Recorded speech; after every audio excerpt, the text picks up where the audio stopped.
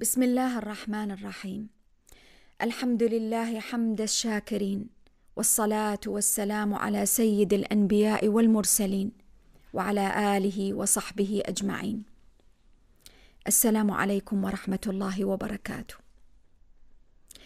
أعظم سورة في كتاب الله عز وجل سورة الفاتحة، تلك السورة التي اختارها الله عز وجل بتوقيف منه ليجعلها فاتحة للكتاب الذي يخاطب به عباده على اختلاف الأزمنة واختلاف الأماكن، ليفتتح بها رسالته إلى خلقه، الخلق الذين أرادهم أن يكونوا خلفاء في الأرض، يقيموا رسالة القرآن ويحققوا مقاصدها، ثم بعد ذلك يصبح ذلك الكتاب نبراسا لهم للسير على الصراط المستقيم نحو الجنة ونحو ذلك الجزاء الذي ينتظرهم بعد إتمام عملهم على الأرض. أم الكتاب السبع المثاني تعددت فيها الأسماء وتكاثرت نظرا لتعدد مقاصدها ومعانيها العظيمة، ولكن لربما يغلب على تلك الأسماء اسم الفاتحة.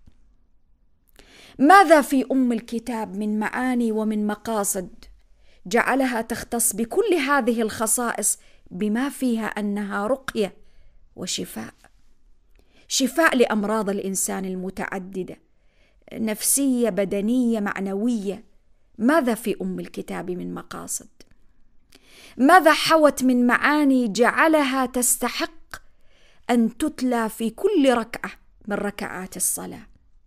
ماذا في أم الكتاب جعلها تختص حتى بمعاني الصلاة، كما ورد في الخبر الصحيح عن الله عز وجل: قسمت الصلاة بيني وبين عبدي نصفين، نصفها لي ونصفها لعبدي ولعبدي ما سأل.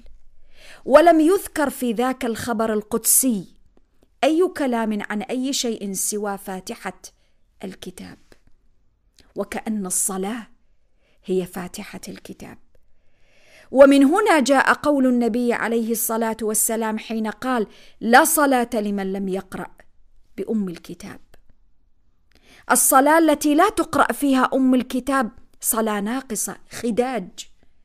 ما الذي في أم الكتاب لتحوز على كل هذه المنزلة العظيمة في كتاب الله عز وجل وفي الصلاة التي هي صلة العبد بربه؟ ماذا في أم الكتاب؟ هذه السورة العظيمة حوت مفتاح العلاقة بين العبد والرب، العلاقة التي لا يمكن أن تكون علاقة صحيحة قوية بدون وجود المعاني التي جاءت في أم الكتاب. علاقة التوحيد والعبودية، علاقة الإنسان بربه علاقة قائمة على تصحيح التوحيد بأشكاله المعروفة: توحيد الربوبية، توحيد الألوهية، توحيد الأسماء والصفات. لا يمكن أن تبنى علاقة بين العبد وربه لا في الصلاة ولا في غير الصلاة دون أن تصح معاني التوحيد المذكورة في سورة الفاتحة.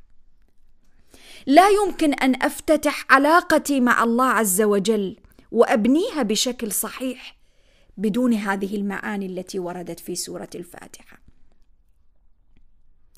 الكلمة الأولى والآية الأولى في هذه السورة جاءت بسم الله، وسواء كنا مع المفسرين الذين اعتبروها أنها آية من سورة الفاتحة أو مع من لم يعتبرها واعتبر البسملة آية في كل سورة، النتيجة واحدة: أنا لا أفتتح هذا الكتاب إلا بقولي بسم الله الرحمن الرحيم. أنا لا أمتلك أن أفهم وأتدبر وأدخل في ضمن العلاقة مع كتاب الله دون ذكر البسملة. ليس فقط التدبر أو الفهم أو علاقتي مع الله، بل مختلف الأعمال التي أقوم بها صغيرة كانت أو كبيرة، حتى شربة الماء الذي نشرب. أنا لا أستطيع أن أدخل على هذا الفعل دون ذكر البسملة. لماذا؟ البسملة تذكرني بأني عبد، وأن كل ما أنا فيه من أعمال وكل ما أقوم به من أعمال، أنا لا أدخل على العمل بذاتي ولا بقوتي ولا بإمكانياتي ولا بالأسباب لوحدها، أنا أدخل عليها باسم الله. البسملة تذكرني بأن لا شيء يتحرك في الكون بدون اسم الله عز وجل، إقرار مني بأن الله هو الذي يحرك، هو الذي يفعل، هو الذي يسبب الأسباب، هو الذي يجعلني أستعمل هذه الأسباب. إذن سورة الفاتحة ومن أول كلمة فيها بسم الله تربيني، بتجعلني عبد أتخرج فعلا في مدرسة العبودية، وأتعلم منذ أول كلمة بسم الله أن أكون عبدا حقا لله سبحانه، عبدا تربيه سورة الفاتحة. ولذا من هنا نبدأ نفهم ما الحكمة من وراء تكرار سورة الفاتحة في كل ركعة، وجعل الصلاة لا تتم إلا بهذه السورة. لفظة الله لفظ الجلالة سبحانه، واختيار الله مع البسملة وقبل الرحمن الرحيم، أن لفظ الجلالة العظيم لفظ الله سبحانه وتعالى جمع كل صفات الكمال والجلال، جمع كل الصفات التي تعلم العبد أن يكون عبدا وأن يعبد الله سبحانه ويتعبده بأسمائه. ثم جاءت الرحمن الرحيم، والرحمن الرحيم في كلمة البسملة، ثم في الرحمن الرحيم التي ستأتي فيما بعد مع آيات سورة الفاتحة، تذكرني بأمور عديدة. واحدة من أعظمها أن علاقتي مع الله عز وجل قائمة على الرحمة. صحيح أنا عبد، صحيح هو رب، وصحيح هو مالك يوم الدين ومالك الملك ومالك الكون، وهو خالقي سبحانه، وعلي أن أستحضر هذه المعاني، ولكن علي أن لا تفارقني في أي لحظة محض العلاقة بيني وبين علاقة رحمة. هو رب سبحانه، ولكن طبيعة علاقتي به علاقة رحمة، فأنا دائما عبد مرحوم بي، أنا مرحوم لأن علاقتي بمن؟ علاقتي بالرحمن الرحيم. وسبحان الله العظيم اختيار الاسمين معا، رحمن رحيم، رحيم بعباده، رحمة متواصلة، سواء كان هؤلاء العباد في حالة خطأ، في حالة بعد عنه، أو في حالة تقرب إليه وعبودية خاصة. نحن جميعا عبيد، عبيد ربوبيته، سواء عصيناه أو أطعناه، وهو في هذه الحالة رحمن بنا سبحانه وتعالى. وكذلك نحن عبيد عبودية الإلوهية حين نختار طريق العبودية وعلاقة العبودية، هنا فيها اختيار، وهنا يأتي معنى الرحيم، لأنه رحمة يعطيني رحمة خاصة لأهل عبوديته، لأولئك العبيد الذين يعبدونه عبودية الإلوهية، الاختيار. وسنأتي عليها ونحن نتحدث عن هذه الآيات العظيمة. الشاهد أني منذ قولي بسم الله الرحمن الرحيم وافتتاح علاقتي مع الله عز وجل، أنا سجلت اسمي، أنا أريد أن أكون عبدا في مدرسة العبودية، أنا أريد أن ألتحق بركب العبودية، ولن ألتحق بهذا الركب، ولن يحقق الله لي سبحانه هذه المنزلة العظيمة دون أن أدخل على العلاقة باسمه سبحانه. إقرار بأني لا أمتلك هذا الحق ولا أستطيع أن أفتتح العلاقة أبدا، ولأن أدخل على كتابك قراءة وفهما وتدبرا وفعلا في واقعي وفي سلوكي دون اسمك أنت يا رب. أنا بدخل باسمك، وهذا معنى البسملة. ولذا لا ينبغي لي أن أعمل عملا دون البدء به بسم الله، وإلا كان العمل أبتر، ناقص، مقطوع، قليل البركة، قليل الفائدة. ثم تنتقل بي بعد ذلك سورة الفاتحة لتبني شيئا جديدا في العلاقة القوية التي تبنيها سورة الفاتحة، علاقة بيني وبين ربي. وهذا مصداق الخبر الحديث القدسي: قسمت الصلاة بيني وبين عبدي نصفين. الكلمة الثانية التي تنميها في سورة الفاتحة: الحمد لله رب العالمين. الحمد. أنا أول ما أفتتح العلاقة بيني وبين الله عز وجل، أول كلمة أريد أن أخاطب بها ربي، أول كلمة أريد أن أقولها لربي: يا رب الحمد لله. ومن هنا كان يستحب للمؤمن ألا يبدأ دعاء إلا بقوله الحمد لله، تقديم الثناء، تقديم الشكر. والحمد كلمة جامعة تجمع كل معاني الشكر، كل معاني الثناء، كل معاني المدح، كل معاني التذلل والانكسار بين يدي الله عز وجل. الحمد لله. وهنا يتحول الحمد الذي تبنيه سورة الفاتحة التي تعرف بسورة الحمد. جعلنا الله جميعا من الحامدين لآلائه المستشعرين لعبادة الحمد. هنا تبدأ سورة الفاتحة بجعل الحمد وتحويله من لفظة مجرد تلفظ باللسان إلى عبادة عظيمة تدور عليها كل أعمال الإنسان في واقعه وحياته. الحمد لله. كيف؟ الحمد الذي تبنيه سورة الفاتحة في نفس المؤمن ليس لفظة، لا، يبدأ بتمرير كل النعم التي يمكن أن أستحضرها في حياتي. أنا لا أستطيع أن أحصي ثناء عليه سبحانه، ولكن سورة الفاتحة التي تكرر في كل ركعة تعودني أن أستحضر النعم، تعودني وتعلمني وتدربني على أن أرى النعم بعيني. والفارق شاسع بين عبد يقول الحمد لله مجرد كلمة، وبين عبد حين يقول الحمد لله من أعماق قلبه تبدأ كل النعم التي وهبها الله عز وجل لهذا الإنسان تظهر أمام عينيه واضحة للعيان.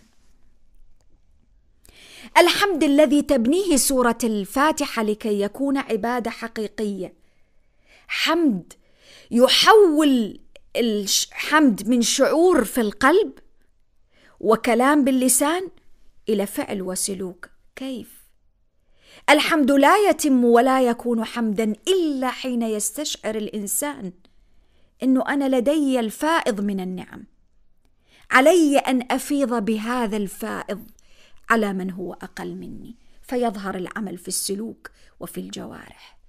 وما حمد العبد الله عز وجل حمدا حقيقيا حين يبخل ويظن بما لديه من نعم على غيره في مجتمعه ومن حوله.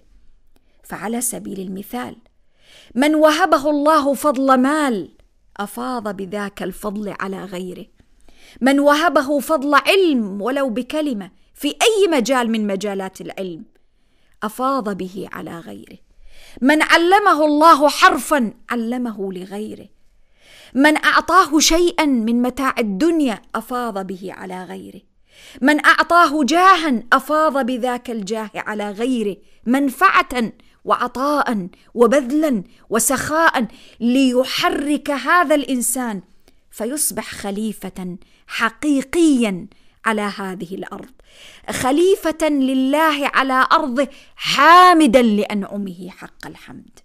الحمد ما عاد كلمة، الحمد ما عاد شعور، الحمد عاد تربية، الحمد عاد سلوكا، الحمد عاد واقعا، ليس واقعا جامدا متفاعلا مع الإنسان في كل شيء، محركا له.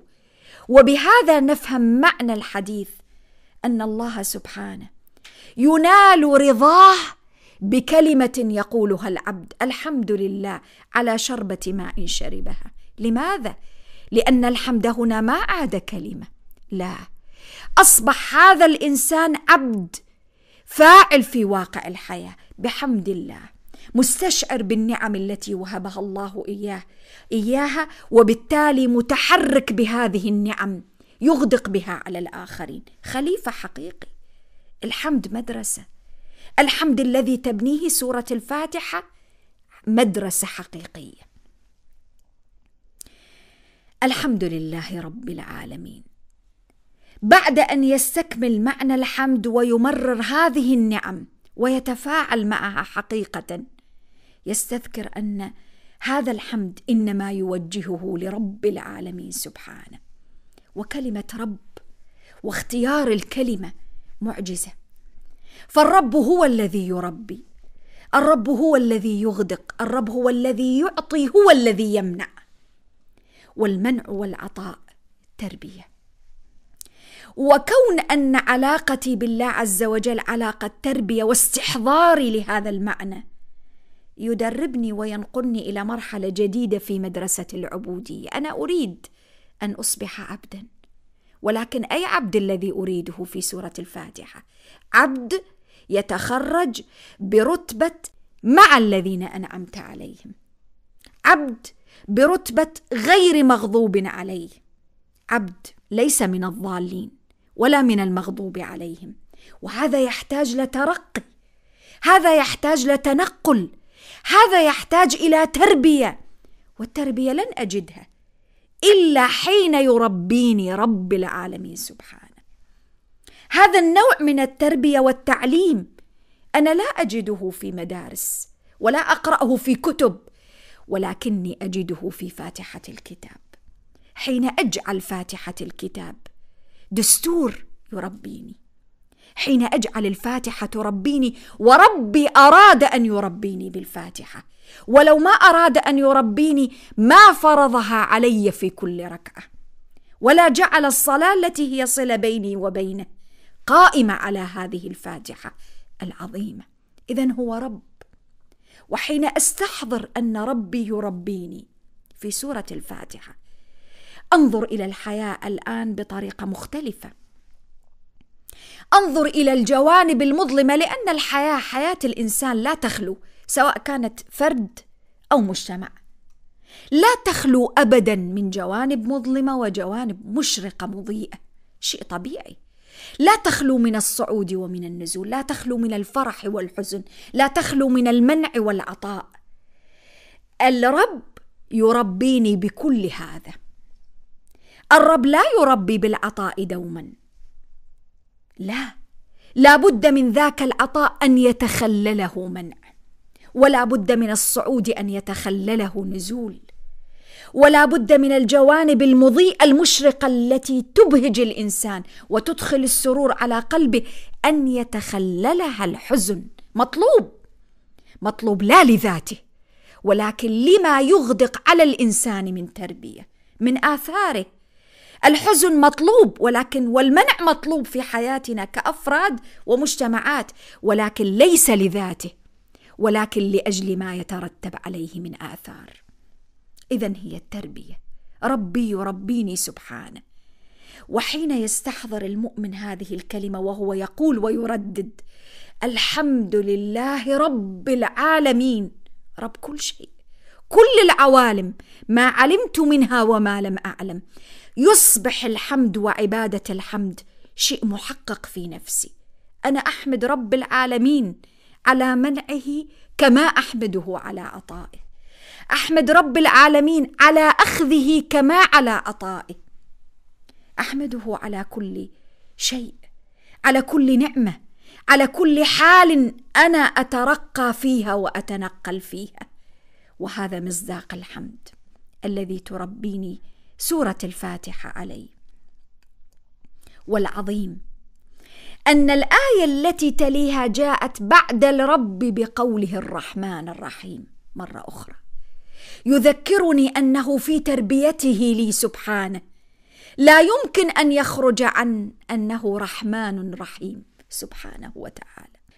والصلة بين الرب رب العالمين والرحمن الرحيم تبين صلة الرب بمربوبيه، صلة الخالق سبحانه بعباده، صلة تستجيش معاني الحمد حقا، أن الرب الذي يربيني هو رب رحيم رؤوف بي، عالم بنقاط الضعف والقوة فيه، عالم بقدرة تحملي، وبالتالي لن يكلني إلى نفسي، لن يكلني إلى سوء. يشعر الإنسان فعلا بمعنى الطمأنينة التي تستدعي الحمد حقيقة. الحمد هنا في سورة الحمد بالفعل بيربي الإنسان أن يكون إنسانا إيجابيا، إنسانا متفائلا، إنسانا قادرا على أن يتحمل مسؤولية الخلافة على الأرض، لأن الإنسان المكبل بقيود الحزن والألم والإحباط واليأس إنسان غير قادر على أن يحمل أعباء الخلافة، إنسان غير قادر على العمل في حياته. سورة الفاتحة من هنا جاءت معاني الشفاء في سورة الفاتحة. سورة الفاتحة تحمل الإنسان من هذه المعاني ومن المخاوف والهواجس، من المستقبل، من الماضي، مما يصيبه، مما يحدث له من حوادث قد تسوءه، إلى عالم رحب، عالم فيه رحمة، عالم فيه نوع من أنواع الرأفة الإلهية التي تحيط بالمؤمن من كل جوانبه، وبالتالي تهدأ نفسه وتسكن جوارحه ويشعر بمعنى الاطمئنان لذاك الرب الرحمن الرحيم الذي لا يريد به إلا الخير، لا يريد به أن يطارده كما يطارد الأقوياء الضعفاء.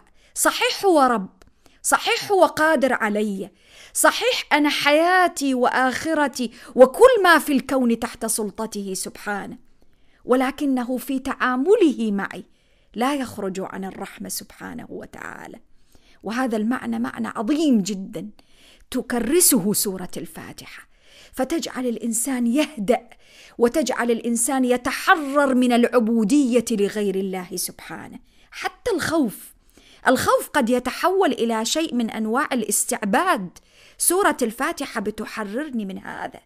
ومن هنا كانت سورة الفاتحة بتكرس معاني التوحيد العظيمة، توحيد الإلوهية. احنا انتقلنا، نحن قلنا أن سورة الفاتحة تنقلني نقلات، تنقلني إلى منازل لكي أرتقي وأصبح عبدا من نوع خاص، عبد عبودية درجة خاصة. هذا العبد الذي تبنيه سورة الفاتحة لا يمكن أن يكون مكبلا بقيود الاستعباد لغير الله عز وجل. فسورة الحمد بتحرر الإنسان وتجعله ينفتح إلى عطاء توحيد الإلوهية.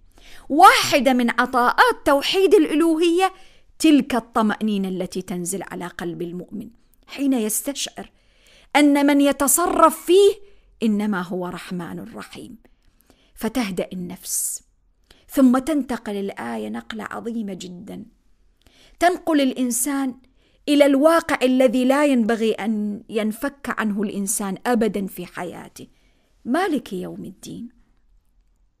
رحلة الحياة القصيرة التي قد تستغرق من الإنسان كل الهموم، كل الأحزان، كل الاهتمامات، وتذهب بعيدا به عن خالقه، وتشرد به أحيانا حتى في صلاته. هذه الاستغراق الكامل للحياة القصيرة تحررها كلمة مالك يوم الدين.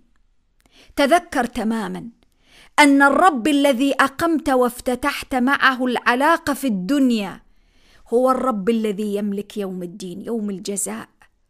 يذكرك ويربط دائما، وهذه طبيعة القرآن وسورة الفاتحة تؤسس هذا المعنى، أن الحياة ليست نهاية المطاف.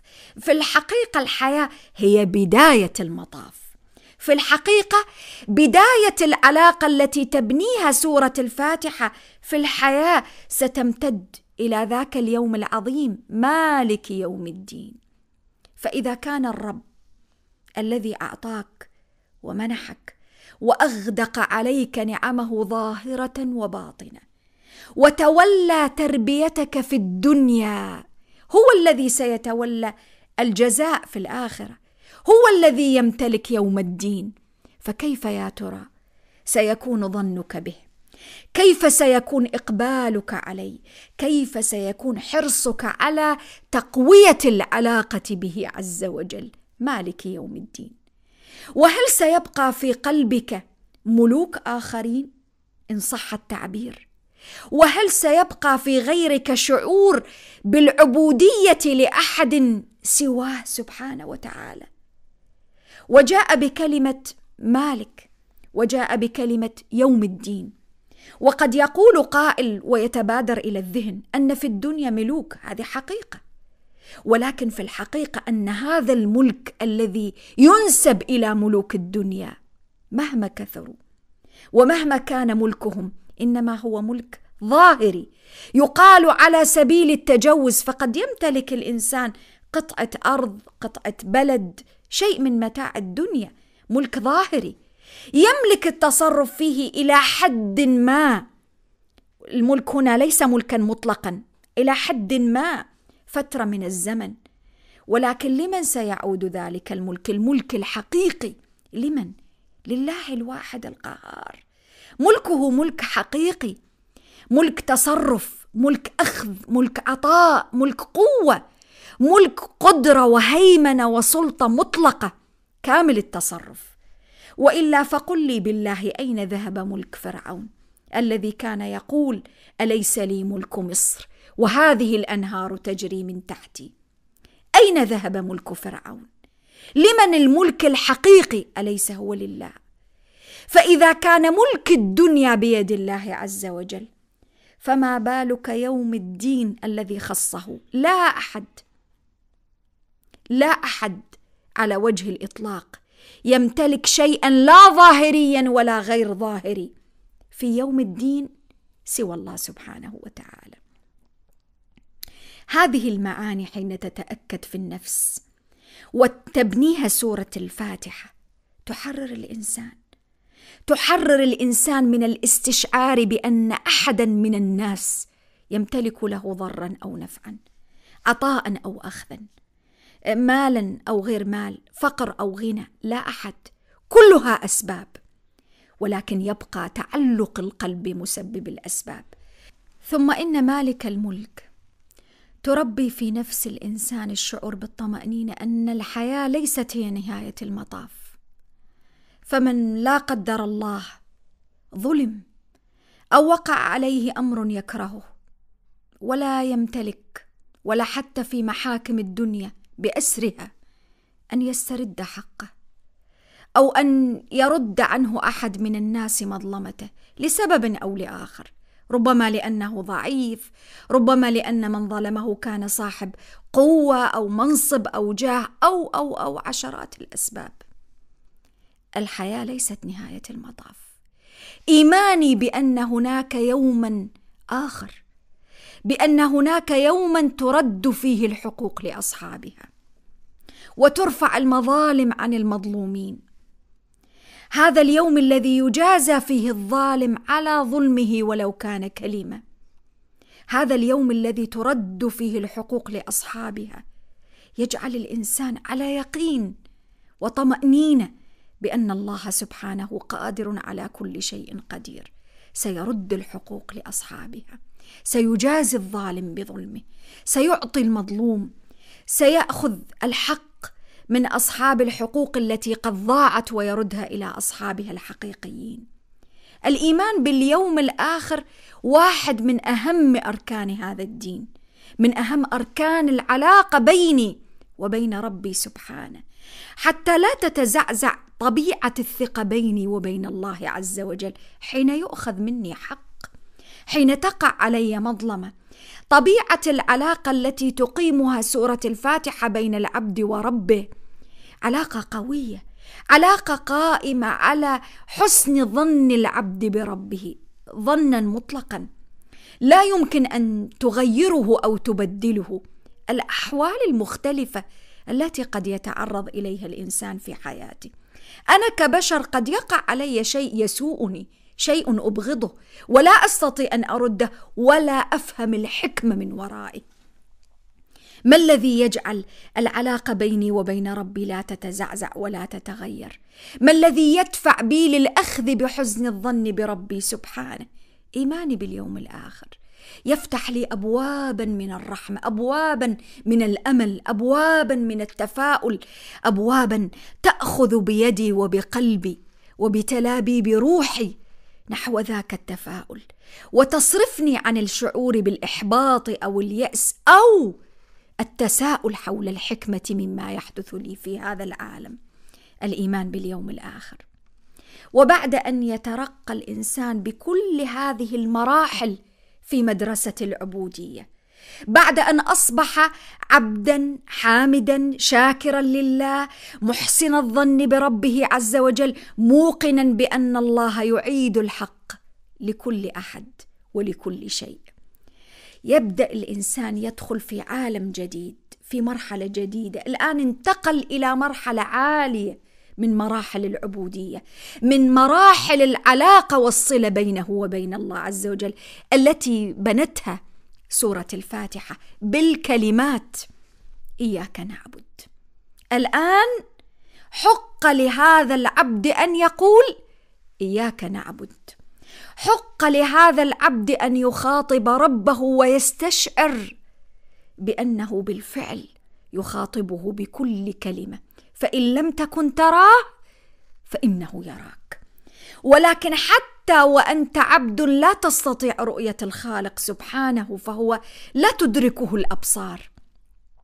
أنت ترى آثار عبوديتك له، أنت ترى آثار رحمته سبحانه، ومن آثار رحمته أنك لا تتوجه بالعبادة لأحد سواه، فإن القلب المشتت المتردد بين الأرباب المتعددين هذا يقول له شيء، وهذا يأمره بشيء، وذاك ينهاه بشيء، قلب شاذ شارد لا يستطيع أن يحصر جوانب العبودية لأحد. أأرباب متفرقون خير أم من؟ الله الواحد القهار سبحانه.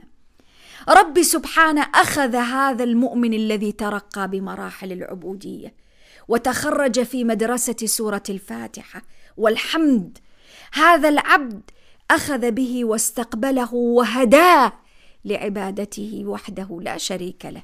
وهذه بدايات الهداية العظيمة التي سيسأل العبد في أواخر سورة الحمد إياك نعبد.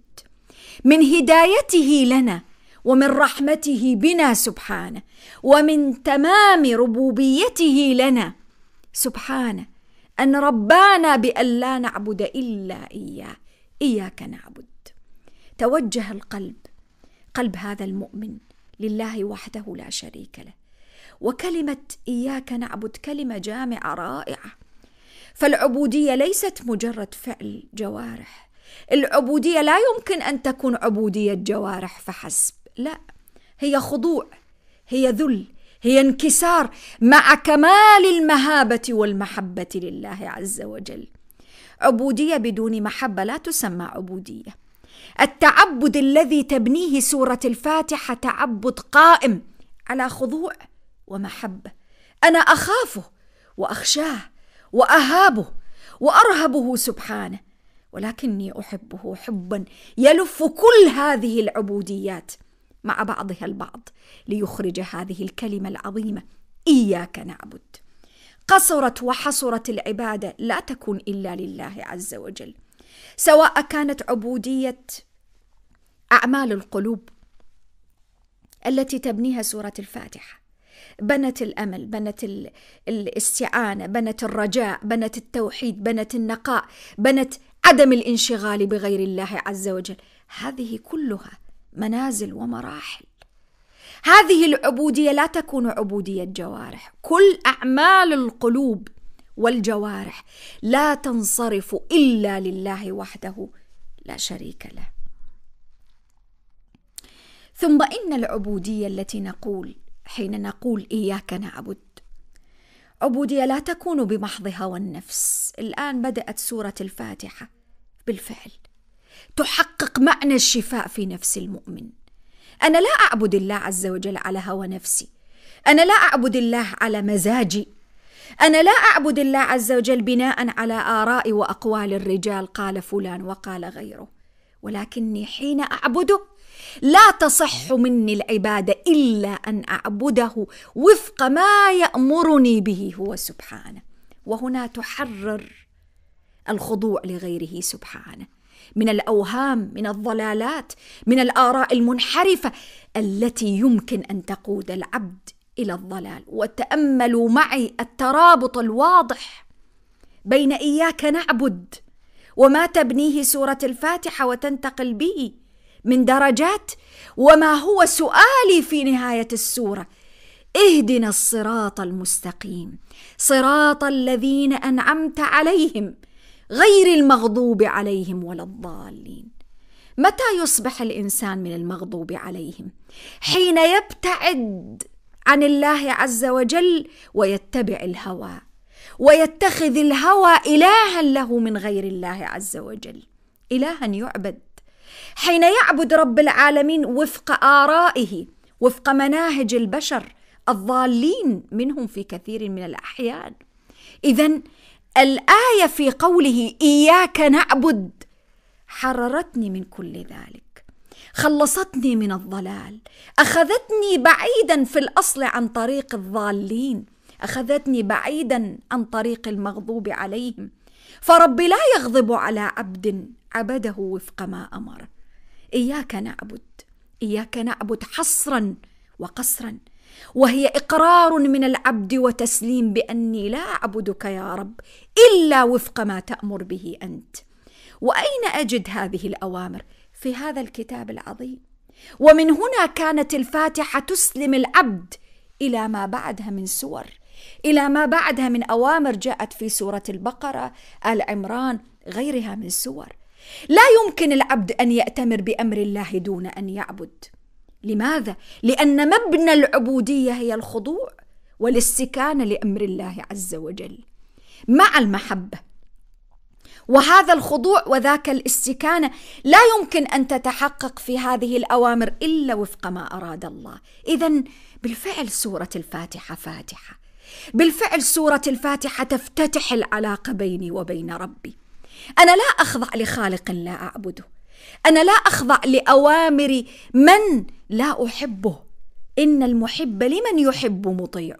سورة الفاتحة لما بنت علاقتي على الحب والخضوع والتذلل والسكون وتوجيه الإرادة والقلب لواحد لا شريك له، وخلصتني من الأرباب المتعددين، هوى النفس، الأرباب الآخرين، ما يعبد من غير الله عز وجل من دونه، كل هؤلاء أصبحوا لا شيء. وجهت القلب إياك نعبد، وهذه لله، إياك نعبد لله. ولكني لا أستطيع هذه العبادة يا رب دون طلب العون منك سبحانك، فجاءت معها إياك نعبد وإياك نستعين. وجاء التكرار وهو ليس بتكرار، إياك نعبد وإياك في الآية مرتين، جاء على مرتين. لماذا إياك حصر، تأكيد معنى التوحيد، بناء للتوحيد الحقيقي الذي بالفعل يريده الله عز وجل من ذاك العبد الذي سيترقى بعد قليل ويصبح مستحقا لمرتبة صراط الذين أنعمت عليهم. هذه مرتبة، هذه منزلة، هذه لا يمكن أن أصلها فقط بالدعاء المحض دون أخذ بالأسباب. الأسباب علمتني إياها سورة الفاتحة، أنا بأخذ بالأسباب، كل آية من الآيات هي سبب من هذه الأسباب. فأنا أقر أني لا عون لي للرقي إلى مراحل العبودية لك سبحانك دون العون والإذن منك. تخليص للنفس من مرض العجب، تخليص للنفس من مرض تصور أني أمتلك أن أترقى بالعبودية بغير معونة الله. وبالتالي الصلاة التي أصليها لله، الركعة التي أركعها، السجدة التي أسجدها، شعور الخشوع الذي يستحضرني ويمن به ربي علي في الصلاة، لا يمكن أن يتحقق بدون وإياك نستعين. إياك نعبد وإياك نستعين. والاستعانة من أعظم أعمال القلوب. أنا أحتاج لمعونة الله. الاستعانة من أعظم العبادات، من أعظم المنازل. ولذا تواصل العلماء في الحديث عن منازل إياك نعبد وإياك نستعين، وتعددوا وعددوا ونوعوا فيها. لماذا؟ لأنها تنقل، لأنها ترقي بالعبد إلى مراحل. الشعور بطلب العون من الله عز وجل يذكر الإنسان بحجمه الطبيعي، حجمه الحقيقي، أنه ضعيف، وخلق الإنسان ضعيفا. أني ضعيف حتى وإن أردت، يعني هب أني قد أردت العبادة إرادة حقيقية، من الذي يعينني على تحقيق هذه العبادة؟ هب أني نويت الحج وتأكدت من كل الأعمال والاستعدادات لحج أو لعمرة على سبيل المثال، وجهزت الحقائب وأعددت للسفر وفعلت كل شيء، كل الأسباب، ولكن ربي سبحانه أراد أمرا آخر. وأبسط مثال، منعني مانع، مرض، موت، أي مانع من هذه الموانع. يا ترى أنا بعون من أستطيع أن أذهب وأحقق هذه العبادة؟ وما يقال عن حج أو عمرة يقال عن صلاة، يقال عن صيام، يقال عن أفعال الخير وصنائع المعروف المتعددة، وتلاوة القرآن وتدبر القرآن، وكل ما يتعلق من صغير أو كبير بعلاقتي مع الله عز وجل.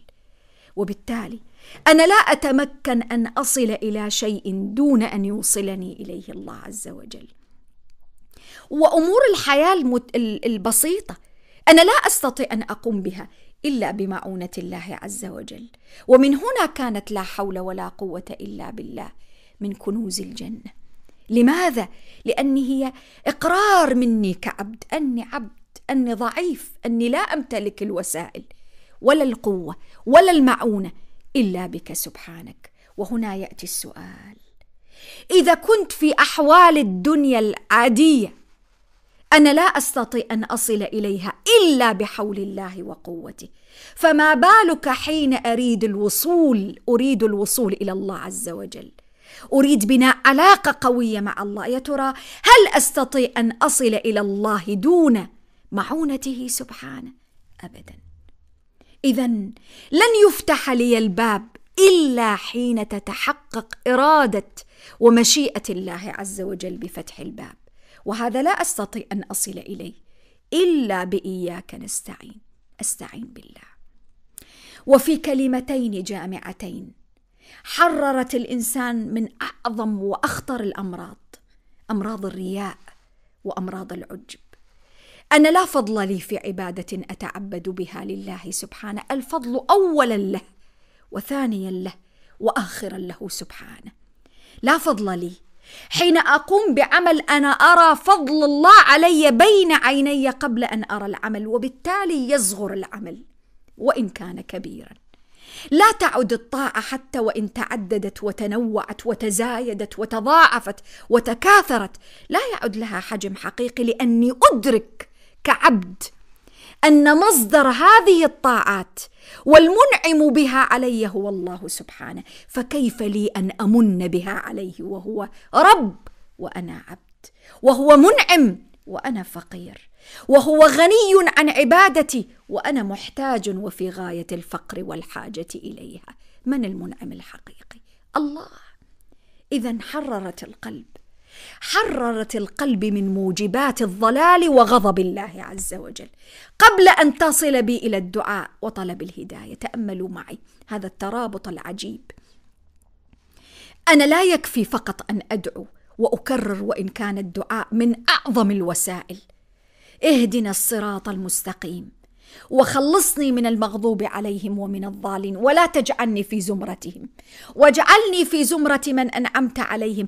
لا أستطيع ذلك بمجرد الدعاء وإن كان ربي قادر على إجابته، ولكن أنا كعبد أحتاج أن أخذ بالأسباب، ومن أعظم هذه الأسباب أن أترقى كما تربيني سورة الفاتحة: فإياك نعبد وإياك نستعين، حين أتحقق بمعناها في واقعي لا يبقى للعجب ولا للرياء ولا لأمراض النفس مكان في ذاك القلب الذي أدرك كيف يعبد الله عز وجل وكيف يوحده حقا.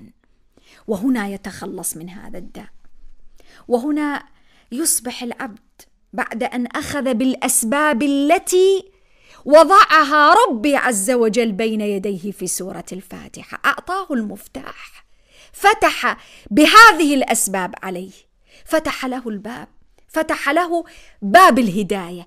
وهنا آن لذاك العبد أن يرفع يديه بالدعاء ويقول: اهدنا الصراط المستقيم. من الذي فتح له الباب؟ ربي سبحانه، فتح له أسباب الهداية في الآيات التي قد سبقت، وفر له تلك الأسباب ليصبح الطريق أمام ذاك العبد معبدا لأن يأخذ الله عز وجل بيديه ويهديه، فكمله وتممه بالدعاء: اهدنا الصراط المستقيم. والهداية هي أعظم مطلوب. وقد يتعجب الإنسان بعد تقديم الثناء وبعد تقديم التوحيد بأشكاله لله سبحانه وأنواعه، وبعد الترقي يا ترى ألا أطلب شيئا غير الهداية؟ أبدا. أعظم مطلوب تربيني سورة الفاتحة عليه الهداية. والهداية كما نعلم جميعا على نوعين: هداية عامة لكل البشر، لعبيد ربوبيته، هو قال سبحانه: رب العالمين، رب كل أحد، رب الكافر، رب المؤمن، رب الذي يعصيه كما هو رب الذي يطيعه. الهداية الأولى العامة هداية البيان، رب بين، رب أرسل رسل، أنزل كتب، أعطى كل هذه الدلائل والإشارات للتوصل إليه، لسلوك الطريق إليه، لبناء العلاقة معه عز وجل. هذه هداية عامة. ولكن الهداية التي أطلب في سورة الفاتحة هداية خاصة، هداية لا تكون إلا لعبيد ألوهيته، العبيد اللي من درجة خاصة، العبيد الذين ترقت بهم سورة الفاتحة: اهدنا الصراط المستقيم. هداية خاصة، هداية بمعنى هداية التوفيق، هداية التيسير، هداية التوفيق للطاعات وأعمال البر، هداية التيسير. أنا أحيانا كبشر قد لا أكون قررت على طاعة معينة، ليست في حسباني، لم أعمل لها حساب، لم أرتب برنامجي على أن أقوم بهذه الطاعة، وإذا بالطاعة أجدها أمام عيني وفي طريقي، وضعت في طريقي. السؤال: من الذي يسر تلك الطاعة؟ من الذي أهدى لي تلك الطاعة؟ أحيانا قد أكون مجرد مرور بمجلس من المجالس التي يذكر فيها اسم الله، وليس في حسباني ولا في برنامجي ولا جدول أعمالي أن أجلس تلك الجلسة، وربي سبحانه يأخذ بيدي ويجلسني في ذاك المجلس. اعلم إذا ربي سبحانه قدم لك ذلك، اعلم أنه قد هداك هداية خاصة، هداية لا يهديها إلا لأهل عبودية ألوهيته سبحانه، العبيد اللي من درجة خاصة يهديهم هداية التوفيق، هداية لما تتشعب الطرق وتشتبك الأوراق وتختلط الأمور ولا يعرف الإنسان أين يذهب، يمنة أم يسرى، يذهب هنا أم إلى هنا، تأتي تلك الهداية الخاصة فتنتشله من ذاك التردد ومن تلك الحيرة لتأخذ به وتضعه على الموضع الصح. وقد يقول قائل: ولما استحق هؤلاء العبيد اللي من درجة خاصة هداية التوفيق؟ لما يميز الله بين عباده سبحانه وتعالى وهو العدل في كل شيء. هذا التمييز إنما جاء لأن ذاك العبد قد أخذ بالدرجة الأولى بتلك الأسباب التي ذكرت سورة الفاتحة. عبد تعلم كيف يحمد ربه عز وجل، عبد تعلم كيف يتعبد لله وحده لا شريك له، فتميز بأن ربي خصه بالهداية الخاصة، فالجزاء من جنس العمل. هدي، أخذ هذا العبد بأسباب الهداية العامة وبالإشارات والدلائل، اتبع الرسل، فتح الكتاب، فتح قلبه ومسامعه وبصره لهذا الكتاب العظيم، اتبع أوامر الله عز وجل واجتنب نواهيه، أفلا يستحق تلك الهداية الخاصة؟ وربي سبحانه يجازي بالإحسان إحسانا، ويجازي بمن قد سار على طريقه هداية ونعمة وغفرانا. الجزاء من جنس العمل. من اهتدى إلى الله هداه، ومن أراد التوفيق لأمر الله عز وجل وصدق في النية معه، رب سبحانه وفقه وأعانه وأعطاه. ومن استعان بالله أعانه، ومن استعان بغيره تركه إلى ذاك الغير وأضعفه وأوكله إلى نفسه. ولا خير في عبد يوكله ربي إلى نفسه أو إلى غيره سبحانه. إذن هنا تأتي الهداية، وهنا يأتي طلب الهداية، وهنا يأتي معنى عظمة نعمة الهداية. إذا رب سبحانه أهدى الإنسان هذه الهداية، لا عليه ما فاته من الدنيا. خلاص، اهدنا الصراط المستقيم.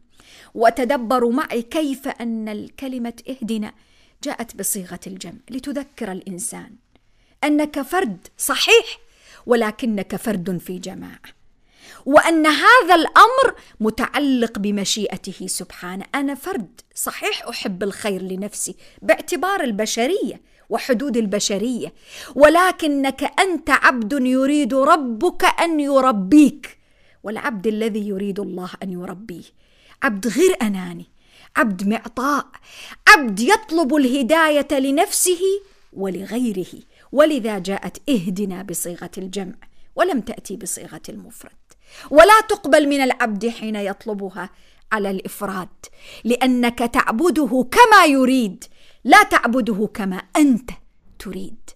قد يريد العبد الهداية والخير لنفسه فقط بحكم الشح وحكم الأنانية، ولكن سورة الفاتحة التي تعالج وتشفي ما في القلوب تعالج مرض الشح وتنتزعه من القلوب في كلمة واحدة: إياك نعبد وإياك نستعين. كلها جاءت بصيغة الجمع، ثم تممت فقال في طلب الهداية: اهدنا الصراط المستقيم، ليخرج الإنسان من داعية الهوى، هوى النفس، ليخرج الإنسان من داعية البخل والشح بالخير على غيره.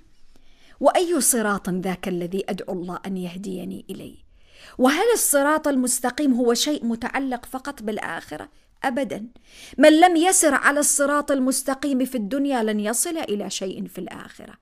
الصراط المستقيم طريق واضح، بدايته هنا ونهايته هناك في الفردوس الأعلى مع الذين أنعم الله عليهم من النبيين والصديقين والشهداء والصالحين.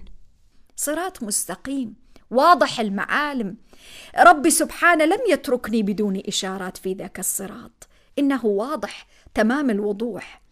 ولكن العجيب في ذلك الصراط أني صحيح أنا أدخل ومرة أخرى نتذكر أنا لا أدخل الصراط بقدراتي، أنا لا أدخل الصراط بإرادتي، أنا بستعين بالله على دخول هذا الصراط، وأطلب الهداية والعون واسم الله على الدخول في هذا الصراط. ثم تذكرني الآية في نفس الآية: صراط الذين أنعمت عليهم. ومرتين، يعني في مرتين تأتي كلمة الصراط في سورة الفاتحة: اهدنا الصراط، ثم تأتي صراط الذين أنعمت عليهم. القضية في غاية الأهمية. ومن الذي ينعم؟ ومن الذي يغدق على العبد ليسير في الصراط المستقيم؟ الله مرة أخرى. العلاقة التي تبنيها سورة الفاتحة، العلاقة بين الله سبحانه وتعالى وبين عبيده، علاقة عجيبة، علاقة تشعر المؤمن بأن كل حركة تقوم بها الفضل فيها لله سبحانه. أنعمت، أنت الذي تنعم، أنت الذي تنعم، لست أنا باختياري. بعض الناس قد يهيأ له للحظة أن يمن على الله سبحانه بأنه أنا الحمد لله أصلي وأصوم وأفعل الخير. من الذي يمن؟ أنعمت، أنت الذي تنعم بالطاعة، أنعمت عليهم. وتضع الإنسان سورة الفاتحة في هذه الآية على المحك. النعمة الحقيقية ليست في كثرة مال ولا في فتح الدنيا من كل أبوابها على الإنسان. النعمة الحقيقية هي الهداية إلى الصراط المستقيم. أنا قد أمتلك أموال وجاه ومناصب ونعم دنيوية متعددة فتكون هي مصدر الضلال والغضب من الله عز وجل. إذن أين النعمة في هذه؟ هذه نقمة ليست نعمة. النعمة الحقيقية هي الهداية، وهي النعمة الكبرى، لأنها تحول كل الأشياء التي يهبني ربي عز وجل إلى نعم متعددة تصب في تلك النعمة. ثم إن ذاك الصراط الذي نسير عليه لنا فيه رفقة، لنا فيه صحبة صالحة، صراط الذين أنعمت عليهم. أنا عندي رفقة، ورفقاء الدرب غالبيتهم أنا لا أراهم، لم ألتقي بهم من النبيين والصديقين والشهداء. سبقوني في ذاك الطريق. الطريق آمن، الطريق مأهول، الطريق ليس طريق غريب، الطريق ليس طريق موحش صعب، ممكن فيه صعوبات صحيح، فيه بعض العثرات، فيه بعض الحجرات، فيه بعض الصخور، ولكن الصخور لم توضع في ذاك الطريق لتسد علي الطريق أبدا. الصخور والصعوبات وضعت لكي أرتقي عليها فأواصل الطريق. وهذا معنى عظيم في مفهوم الصراط المستقيم. السورة في سورة الفاتحة تفتح على الإنسان في هذه الآية شيء عجيب، تخلصه من الشعور بالغربة، وخاصة غربة آخر الزمان، حين يستشعر الإنسان أنه غريب في وسط جموع من الناس قد تختلف معه في الآراء، في الأفعال، في التصرفات. قد يخيل إليه في بعض الأحيان فعلا أنه غريب، غريب بكل معاني الغربة، غريب فيما يفعله، غريب في تصوراته ومعتقداته، غريب حين ينأى عن الدنيا بمعنى الترفع عن دناياها، غريب بهذه التصورات، فالكل متكالب على الدنيا على سبيل المثال. ولكن هذه الغربة تبددها سورة الفاتحة حين تضع في حسبان المؤمن أنك مع الذين أنعمت عليهم، وأن هذا يا مؤمن هو مطلوبك في الأصل، وأنك تدعو ليل نهار بهذا الدعاء: اهدنا الصراط المستقيم صراط الذين أنعمت عليهم غير المغضوب عليهم ولا الضالين. إذن حين تتفرق سبل الدنيا لا تأسف عليها، فقد تكون تلك السبل طريق الضالين، أو ربما طريق من غضب الله عليهم. والضلال والغضب بينهما تناسب، والآية سورة الفاتحة وضعت العلاج للضلال وللغضب في آياتها واحدة تلو الأخرى. خلصت الإنسان من الضلال، الضلال البعد عن الله عز وجل بكل أشكاله وأنواعه، ولا يمكن أن يأتي الضلال لأنه انتكاسة إلا باتباع منهج غير منهج الله سبحانه. ولما جاءت إياك نعبد جعلتني فعلا أبتعد في حصانة، في درع، في وقاية من الضلال. لا يمكن أن يأتي الضلال وأنا أعبد الله حق العبادة. الضلال لا يأتي إلا حين أتخذ معبودا من دون الله، وغالب من يعبد من دون الله هو الهوى، النفس. الضلال وكل الأمراض المتشعبة المتنوعة من حسد، من حقد، من تنافس على الدنيا، من أشياء متنوعة من أشكال الضلال، لا يمكن أن تأتي إلا من قبيل النفس فقط واتباع الهوى. خلصتني سورة الفاتحة منها، ثم ختمت لي بموضوع غير المغضوب عليهم ولا الضالين، لتسدل الستار على جميع الأنواع والأفعال التي يمكن أن تقود وتأخذ الإنسان بعيدا عن منهج الله عز وجل، وكأن ذاك الإنسان واقفا على ما يغضب الله عز وجل إن كان بعيدا عن ذاك المنهج. الأعمال والأفعال التي يقع فيها الإنسان وتستجلب غضب الله عز وجل لا يمكن أن تكون إلا حين يبتعد عن المنهج. ولذا ربي عز وجل حذر في آيات متعددة من أفعال اليهود، ووصف بالوصف الدقيق في بعض الأحيان: غضب الله عليهم. لماذا؟ لو أردنا أن نلخص الأفعال كاملة لوجدناها في البعد عن منهج الله عز وجل. العبد أيا كان حين لا يحقق معنى إياك نعبد في واقع حياته، ويعبد أشياء متعددة، ويعبد هوى النفس ويبتعد عن الطريق، قطعا قد وقع في ضلال مستجلبا غضب الله عز وجل. الترابط بين الضلال والغضب واضح. من ضل عن منهج الله غضب الله عليه، ومن عبد الله حق عبادته كما أوضحت سورة الفاتحة لا يمكن أن يكون ضالا ولا مغضوبا عليه. إذن سورة الفاتحة بالفعل تشفي قلب المؤمن من كل تلك الأمراض، تشفي قلب المؤمن وتحصنه من أمراض النفس، من أخطارها التي هي أخطر بكثير من أخطار أو أمراض البدن. الروح حين ترتقي وتقوى بهذه المعاني العظيمة ببساطة شديدة تستطيع أن تواجه أصعب الأمراض البدنية. ولذا ابن القيم عنده لفتة جميلة حين يقول أنه كان يتداوى بسورة الفاتحة، تقوي اليقين بالله عز وجل أنه لن يصيبك إلا ما كتب الله لك. ليأتي اليوم العلم الحديث ويكشف أن من أكثر الأشياء التي تقوي مناعة المريض أمراض بدنية، ضد الأمراض أن تقوي جانب الإرادة والتفاؤل لديه، الطاقة الإيجابية الحقيقية فيه. سورة الفاتحة تعطيني هذا المعنى حين أقول وأردد: إياك نعبد وإياك نستعين. حين أكون مستحضرا لهذه المعاني مكررا لها بقلبي وفعلي ولساني، أن الرب الذي يصرفني في أموري، الرب الذي يكتب لي المرض، التعب، الشقاء، أحيانا الأشياء التي لا تروق لي، رب رحمن، رب رحيم. وهذه معاني عظيمة تحققها سورة الفاتحة لتفتح لي طبيعة العلاقة الجديدة بيني وبين الله عز وجل. بهذه المعاني العظيمة استحقت هذه السورة أن تكون أعظم سورة في كتاب الله. بهذه المعاني وهذه التربية وهذه المراحل التي تنقلت بها سورة الفاتحة في تربية الإنسان المؤمن ليصبح عبدا حقيقيا لله، مستحقا لهدايته الهداية الخاصة، مستحقا لرحمته الرحمة الخاصة القريبة من عباده المحسنين. بهذه المعاني استحقت أن تكون فاتحة في كل شيء، فاتحة الكتاب الذي هو منهج الذي لا يمكن أن أدخل عليه في علاقتي دون أن أدرك طبيعة العلاقة بيني وبين الله عز وجل.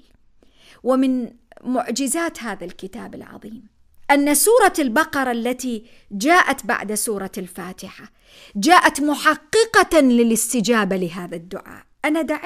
أنا دعوت قبل قليل، قلت: اهدنا الصراط المستقيم.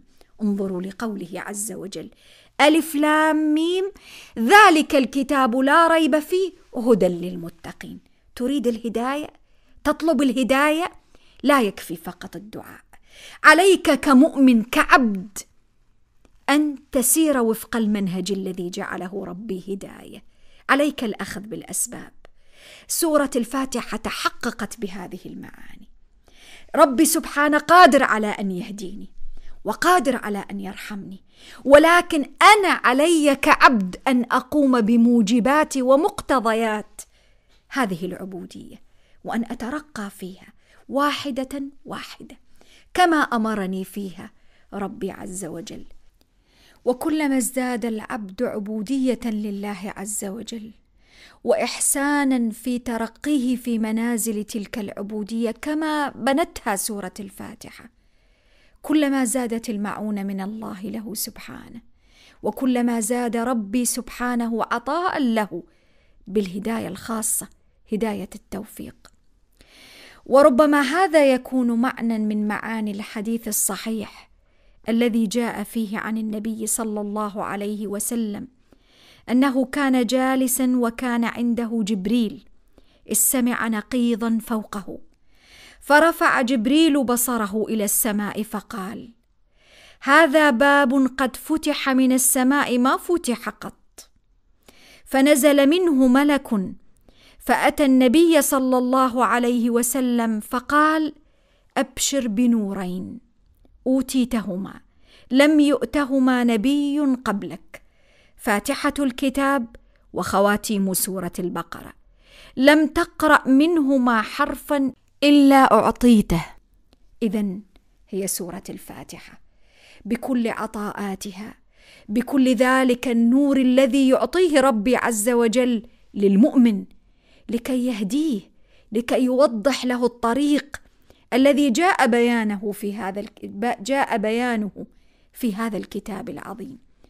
نسأل الله سبحانه وتعالى أن يفتح علينا في هذا الكتاب العظيم، وأن يجعل الفاتحة فاتحة لنا لكل خير، إنه سميع مجيب الدعاء. والسلام عليكم ورحمة الله وبركاته.